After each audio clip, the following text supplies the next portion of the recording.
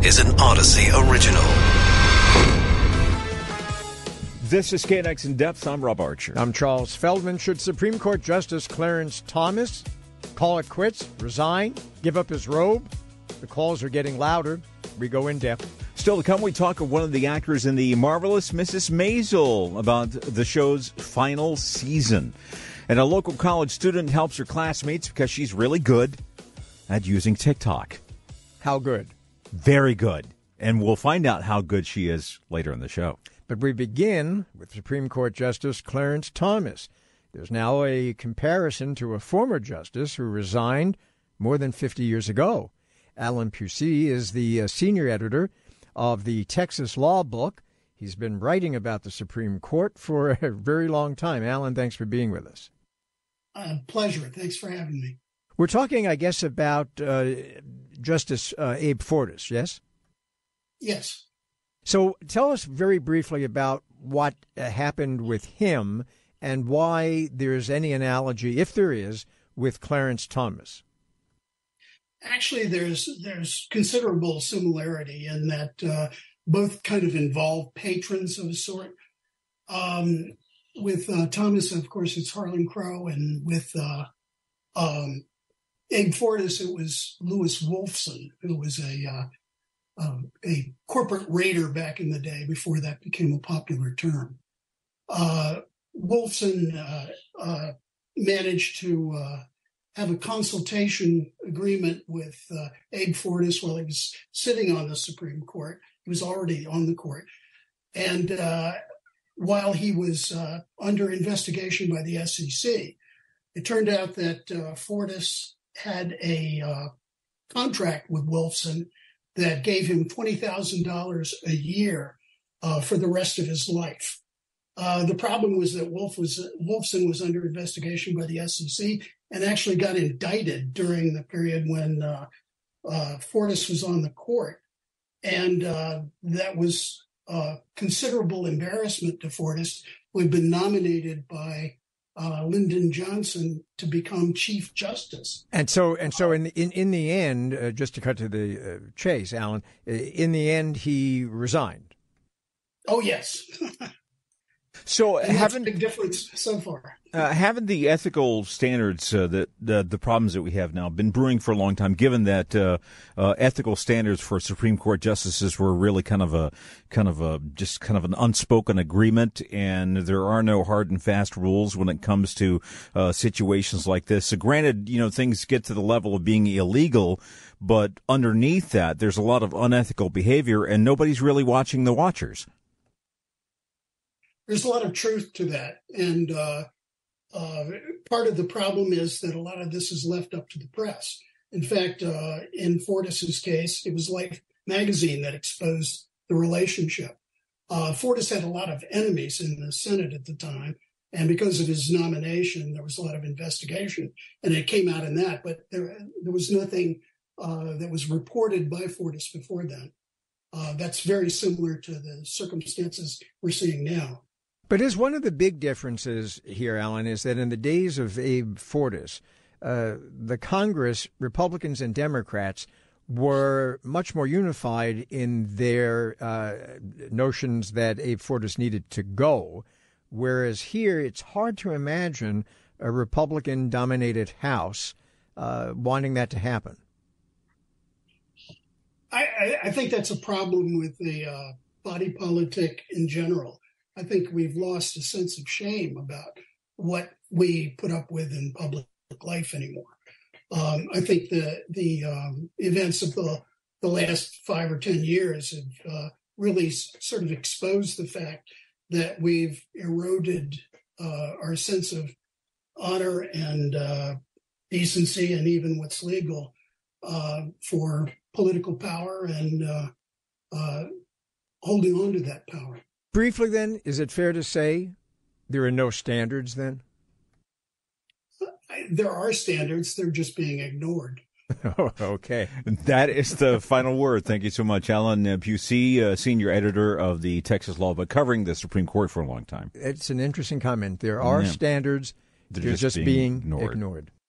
Right now, though, The man charged with leaking all of those classified Pentagon documents appeared in federal court today in Boston. This whole case, though, raises questions about security clearances and whether the current safeguards to try to prevent leaks need to be changed. Ken Gray is a retired FBI special agent and professor at the University of New Haven. Ken, thanks for being with us. Thank you for having me. So it does seem as if just about anybody can get their hands on this nation's, at least at the level of top secret. I know that there are levels that are even more secret than top secret, but at least top secret information, and disseminate it as they please on social media for the entire world to see. And what is amazing, to me anyway, is that it seemed to catch the White House and the FBI and the CIA and the NSA all by surprise, because this has been going on for a month or more. Yeah, this really is a very strange situation. This young airman here, Jack Teixeira, took advantage of his access to a space with classified information. I do not believe that his classification level and his need to have access to these documents actually provided him with physical access. I think instead his job provided him access to a space that had classified material in it, and he took advantage of that. Took the documents out of that space, a special compartmented information facility, the SCIF, took it out, copied it, put it back, maybe not. But I think it was his physical access to the space and not his real access to this material that is at question. Yeah, because one of the questions we had is, how is somebody like that given access to these documents? And as you were explaining, if this is the case, so it's not even having access to the documents, it's having physical access to being able to grab the documents. So what can the military do to kind of keep that from happening in the future? What can they lock down? So it's not unlike in an office space having the cleaning crew coming in and gathering up material from off your desk or out of your file cabinets and then taking advantage of that. Same type of thing happened in this case with a SCIF is a special compartmented information facility, a place where you have to store classified information, and there needs to be tighter control of people going in and out of the SCIF to make sure that they do not have any documents with them when they leave that space. When something like this similar happened with Snowden was capturing information from the NSA and taking it out. Well, he was taken out electronically. They changed the way in which documents were able to be downloaded because of that. In this particular case, this was physical documents that were being removed and copied in another location, his mother's home in the kitchen there, being photographed in his mother's home in the kitchen. So there have to be a tightening up of the SCIF area to stop people from taking physical documents, maybe even having a security officer there reviewing what material you take out of the space. It's going to make it uncomfortable. Well, let me throw two things at you, Ken, and get your reaction to that. Okay. When 9/11 happened, as you know, there was a lot of criticism that there wasn't enough sharing among intelligence agencies about stuff that we knew beforehand, and perhaps that contributed to what happened on 9/11. Then if you go ahead a good number of years later with the invasion of Iraq on the pretext of weapons of mass destruction, which turned out not to be the case, there was also criticism that there wasn't adequate sharing of what different intelligence agencies knew. So isn't it the case that because of those two incidents, there was by design a more free-flowing exchange of information among various intelligence agencies so that in the event another catastrophe were to befall the United States, no one would start pointing fingers and saying, oh, you didn't tell us about that and you kept this to yourself? And are we now not seeing the downside to that? So the free flow of information is supposed to be free flow of information to people who have a need to know and have access to that material. Teixeira, in this case, was not in that loop. He did not have a need to know that information to have access to that material. Again, going back to my example, this is the cleaning crew person He's the person who sets up the computer networks. He sets up the hub. He's there for the physical equipment inside this space, but he's not there to actually have his hands on the documents. So he would not be part of that sharing of information process. Thanks so much, Ken Gray, retired FBI special agent, professor at the University of New Haven. The fifth and final season of the popular show, The Marvelous Mrs. Maisel, drops today on Amazon Prime. With us now is award-winning actress Caroline Aaron, who plays Midge Maisel's ex-mother-in-law. Thank you so much for joining us. I'm delighted to be here. Now, my wife and I are huge fans of the show. Charles is familiar with the show. So for Charles, give him a quick rundown of why he should catch up on the show and watch it now. Oh, you mean he hasn't watched it yet? Oh, no, he's seen it, I'm sure. Just little glimpses. I've got so much on my plate that my plate's breaking. He's a very busy man. I know, and there's a lot of content out there. Unlike you, I don't have enough time to watch all the TV I want. But you're going to love it because it's beautiful to look at. It's well acted, it's well written, and it's hilariously funny. What is it that, as a performer, drew you to, other than obviously a paycheck, but what drew you to that particular show? I mean, there must have been a time when you looked at the script or your agent let you know about it and you had to go thumbs up, thumbs down, right? Yeah, well, for me, it was the Gilmore Girls, because I have a daughter who has watched the Gilmore Girls on a loop constantly for years. And she kept saying to me, Mommy, if the mother and grandmother on this show had a baby, it would be you. And she loved this show so much. When they told me that Amy Sherman Palladino was creating this new series, I said, I'll do it. And they went, well, wait a minute. Don't you want to read it? And I thought, if I'm going to get all this currency with my daughter, I'm in. And I knew how talented this group was. Plus, Tony Shalhoub and I have been friends for 35 years. We lived around the corner from each other in LA. And Tony came by one day and said, I'm going to New York to do a new series. So when they called me, which was after Tony, and said, would I interested in doing it, I wanted to follow Tony to New York, and I would follow Amy anywhere. Now, Amy is famous for the Gilmore Girls, and shows like that, and this one, Marvelous Mrs. Maisel, have a very high words-to-minute ratio. How hard is it to get all that dialogue out that fast? Well, you have to get used to it. I guess it's like, when you go to the gym and all of a sudden 20 minutes goes by so much faster. After a while, you get used to it. But a normal, let's say, hour television show is a 60-page script. They say a minute a page. And these scripts are 90 pages. And they still last an hour. So it gives you an idea of how much rapid-fire dialogue we're doing. And I'm very lucky. I can memorize lines very easily. But on this show, we have to be letter perfect. And when there's a lot of people in a scene, you don't want to be the one that holds everything up. So you just really, kind of put your nose to the grindstone and make sure you're prepared. When a show ends that people have really taken to and have watched a lot, I know, like I'm a big Succession fan, which of course, too. Sadly is coming to an end. And I know as a viewer, you have a lot invested in it, and there's a sense of sadness. Maybe it's time for it to end, but you don't want it to end.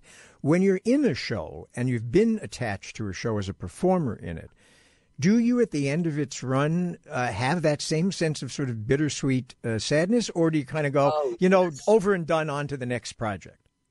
Well, I think it just depends on the show. But in this particular case, today was declared Maisel Day in Manhattan. They put a pink carpet down Fifth Avenue, and Amy rang the bell at Wall Street to start the markets off this morning. And they had vintage cars all along Fifth Avenue. And so I just came back from our celebration. And everybody was very teary-eyed. We don't want this to be over. This is a great group, and we really enjoy one another. And, in a career, this comes along once in a lifetime. I mean, it is so excellent. And everywhere you look is an A-plus person. One of the things I like about the show is the mid-century aesthetic of it, and the look is so well done. Do you feel immersed in that world when you're filming it? Yes, I always say, the costumes and the production design do a lot of work for us, because the minute you walk onto a set, you're walking back in time. You really feel that way. I mean, I really miss my mother every time I put on those clothes because I remember her being dressed up all the time like that. And it's so authentic that it really is a head start on the acting. All right, thank you so much. Marvelous Mrs. Maisel drops today on Amazon Prime. That's award-winning actress Caroline Aaron plays Midge Maisel's ex-mother-in-law. Yeah, I will eventually catch up with it. You got to catch up with it at some point. But the great thing about the streaming is it's going to be there forever. Just because the show's over doesn't mean that you can't go back and watch it again. No, but by the time I do, there will be like 10,000 other things to watch. Too much. It's like Too much. It never ends. You're listening to KNX In Depth, along with Rob Archer. That's him. I'm Charles Feldman. That's me. If you think that young people today waste too much time on social media, you kids get up and lawn, we have somebody here to tell you how it can pay off. I'm in favor of anything that will pay off. Yes. So long as it pays. That's the key, right, Yes. Rob? If it pays off, right, we're in favor of it. Money is a very good thing. Absolutely. Yeah. Sylvie Bastardo is, I got that right, didn't I? Bastardo. Yeah, you did. There we go. It's a sophomore at Chapman University in Orange. She's a sort of heroine of her marketing class for completing a challenge that her professor basically thought was impossible. Sylvie is with us now, as is that professor, Matt Prince. Both of you, thanks for being with us. So let's start with you, Matt. So what was your idea that you thought was impossible that it turns out was not? Yeah, the goal was to really get a real-life example of marketing and social media and the power of influence. And so I put together the syllabus and imagined it would be a fun way to engage the class and something that would excite them a little bit more. I wanted it to be possible. I definitely didn't think it'd be done within 48 hours, and I guess that's where Sylvie comes in. And what was your part of this? What did you do that was so impressive? I'm not sure it was so impressive, but I just took a video of my class, like the classroom of him presenting the challenge, and panned over to my friend, and then just decided to post the quick video to TikTok. With just a quick video. It was super fast. Posted it with a song that was like really popular, gaining a lot of popularity, and that was about it. But it was also a challenge, right? I mean, there was a message in the video that would get people, you hoped anyway, to subscribe, right, or to like. Yeah, I mean, the goal was to showcase the power of virality, right? You don't need to be a celebrity to drive, going big in social. And so it was actually a challenge. It was the students versus myself. So if the students were able to get a video filmed in the class or about the class up to 1 million views first, I'd cancel the final. If I was able to get a video filmed in the class or about the class up to 1 million views, I would add an extra assignment to the syllabus. So that's mean. Wow. Yeah. That's mean. Really? Evil taskmaster over here. Did you, and my guess is, because you thought it was impossible, right? You had those extra assignments ready, right? I mean, it's not a tough class, so I mean, it would be easy to kind of add in an additional piece of it. But yeah, I mean, I just thought it'd be kind of a cool thing to engage the students, even if it wasn't accomplished. It'd still be a fun thing to do, or at least try to do. But yeah, definitely didn't imagine it would happen so quickly. Now, something going viral is very hard for a lot of people to get their heads around who don't live in that world. For example, I'm an old man, so I have a YouTube channel. You might remember YouTube, the things the old people are into. I thought you had a telegraph unit. I had a telegraph unit, and I beep messages to Abraham Lincoln. Yes. But no, I have a YouTube channel. I now put some videos up there, and it would be like, I was really happy if I put something up and would go back a week later. Oh, my God, I got 300 views. It was great. Then one day, my wife and I were at Disney. I filmed something at Disney, and the next thing I know, a week later, I look at it, 600,000 views. And I'm like, what happened? Why do things go viral? What is it about it? I'm going to ask you, Sylvie, first, because you probably have a better understanding of what goes viral and why. I have no idea. I Thank honestly you. think it's a bit of luck. Well, but I let me ask that same sort of question to Matt, because you're into marketing, right? And yet you didn't think that she would get a million, right? That was the goal, 1 million followers. Why did you think that wasn't going to happen, and what do you think occurred so that it did happen? Yeah, I mean, I envisioned that it would be a semester-long kind of project that we could work through the videos that were performing poorly or we're performing well, and learn from those things and gain traction for videos to eventually get to that level. I think what this video did really well was capture a real life moment. It also captured I think, the engagement of other college students. So if you look at the comments, if you look at the things that people were saying, it was, hey, we got you, Sylvie. We don't want you to take a final. We want to support students. It was students helping students. And so with TikTok, those algorithms, the more you comment, the more you like, the bigger it grows and the more feeds it'll find itself on. And so that's, I think, what happened, and it moved incredibly quickly, and I don't think any of us expected that. There's a bad side to this, Matt. We live in a world of disinformation. We live in a world where all kinds of crazy things get viral. And I'm wondering if this kind of rang an alarm bell in you, aside from the fun part of this, that how easy it was for one of your students to get something on a social media platform and get 1 million+ likes in a very short period of time. Yeah, with great power comes great responsibility, and I think it is a good reflection of the world that we're in, whether we like it or not. And I think as educators, our job is to figure out the best way to prepare students for their future, and this is the future that they're going into. So whether they take it in as part of their job and they're part of digital marketing or social media, or they're just consumers of it, it's going to impact them, and it's nice to, or it's important to at least kind of see that power uphand. Luckily, this was a very positive example, like you mentioned. But yeah, it can easily go the other way. And Sylvie, with that in mind, realizing how much power there is in making something go viral on TikTok, how important is it to you that you are being honest and being forthright in what you put on social media? I think it's really important. I think you have to put out what is authentically you, and be honest with everything you're posting to everyone. And it looks like you're doing TikTok right now. Yes, you're making a TikTok right now. Yeah. I'm curious because we had on yesterday a social media influencer who is not doing it now, but was making a fair amount of money by doing that and getting lots of followers on places like TikTok. Sylvia, have you thought about doing that and cashing in? I've definitely thought about trying to post more videos, and I have been posting more videos since my viral one, but I don't know if it's something I would be into doing kind of as an influencer, but definitely would love to make the money they're making. There's that money thing again. I'm telling you. It always comes back to money. There's a big future in money. I'd look into it if I were you. So what is the draw, Sylvie, to TikTok? What is it about TikTok that do you prefer that platform to other platforms, and why? It's definitely my favorite. I think it can keep me entertained for the longest. As a viewer, it's just so easy to scroll for hours, and the content is perfectly tailored to what I'm looking for. And what do you make of government efforts to kind of ban it from government-used phones and raise alarm bells about it? Do you worry about that? It's definitely concerning, it getting potentially banned, but I do agree. I don't think it should be on a government phone, but I don't see the harm of me having it. Matt, do you sometimes wonder what it is that perhaps people younger than yourselves, your students, what their attraction is to social media? And do you worry that they're using it perhaps as a substitute for actual person-to-person human relations? Sure. I think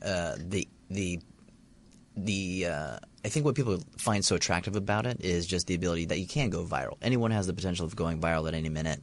That fame, that awareness, I think, is obviously something that drives.